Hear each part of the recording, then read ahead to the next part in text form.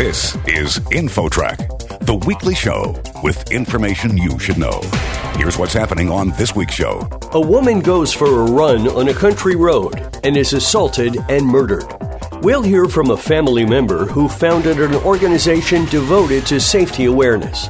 She offers tips and advice for women to help them stay safe. It is a big time where you want to zone out and not really pay attention to your surroundings, but it's just not safe to do that.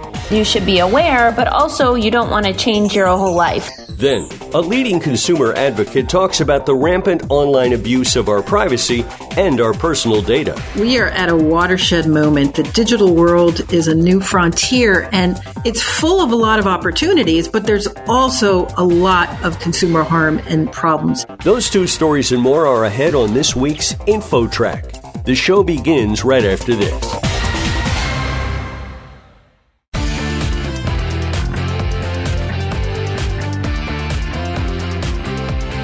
InfoTrack, the weekly show with information you should know. Here's your host, Chris Whitting. While out for a run on a country road, a woman is assaulted and murdered. A family member later founds an organization devoted to safety awareness for women. Here with the story, InfoTrack's Gina Tedesco. Gina? Thanks, Chris. There have been a number of recent high-profile cases of women abducted while jogging and killed. Others are harassed or demeaned. But supporters are fighting back. And joining us now is Caroline Tocci, president and co-founder of the Vanessa T. Marcotte Foundation. It provides programs supporting women runners in safety awareness, self-defense, advocacy, and more. It's all aimed at reducing harassment and violence against women. Caroline, there may not be specific stats about this, so can you sort of characterize how many women do face harassment or violence when running? Yes. Actually, the statistics are very shocking that 1 in 6 women are assaulted, and women even under the age of 15 or below have been catcalled. 84% of women have been harassed while running, and 1 in 3 women experience sexual violence in their lifetime. So these statistics are pretty shocking, and most people listening probably resonates with them as well. So let's get your advice for women with specifics on safety. Many women may not have heard of the app Road ID, which you use. Now tell us about that. Road ID tracks your location, so when you go out for a run, you can start your workout and it will text a few members, emergency contacts that you put in before you run so that they know they have a map of your GPS location and can track you as you run, which is just really helpful in general for anyone. And so there's so many different running apps like Run Buddy, which does something similar, and then also just enabling, if you have an iPhone, enabling Find My Friends, the app on your phone, and putting in a few contacts there. In case something does happen, you would have a friend or someone, a family member, looking out for you to know where you are at all times. And these apps share your location in real time? Yes. Very good.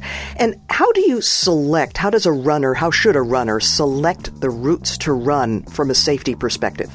Definitely avoid routines.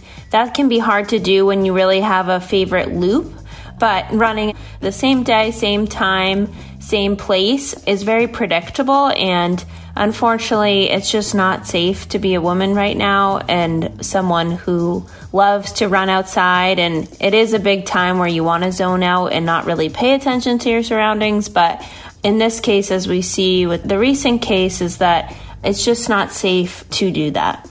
And much has been made about the time of day as it relates to safety while running. What is your view of that? Actually, statistically, most attacks happen from 6 a.m. to 6 p.m. I know a lot of people like to, say, oh, she was running early in the morning, or she should not have been alone that early in the morning when it's dark, or don't go out late at night, and what were you wearing? And that's just a victim-blaming perspective. And after my cousin Vanessa died, she was killed in the middle of the day, 1 p.m. in a safe neighborhood. A similar instance, but in the middle of a day on a busy road. And it just goes to show that it doesn't matter where you are, what time. We just have to come to the fact that it's just not safe to be a woman in our society. And just to clarify what we mean here, Although attacks can and do, as you just said, happen at any hour at all, is a woman more vulnerable to attack during the hours when it's dark or when fewer people are out to deter a potential attacker?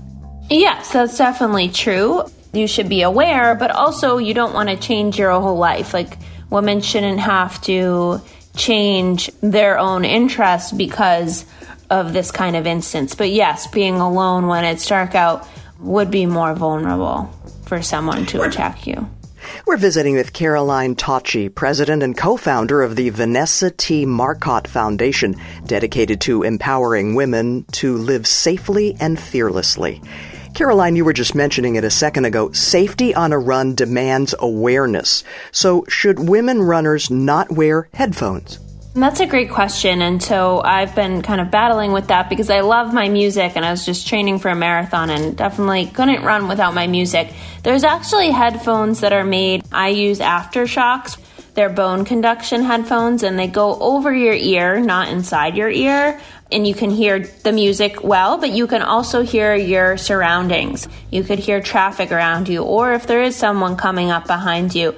So I really love using those, but if you are going to use the traditional earbuds, definitely only use one and keep one earbud out so you can hear what is going around you. Do you advise women to carry pepper spray or a knife or even a firearm?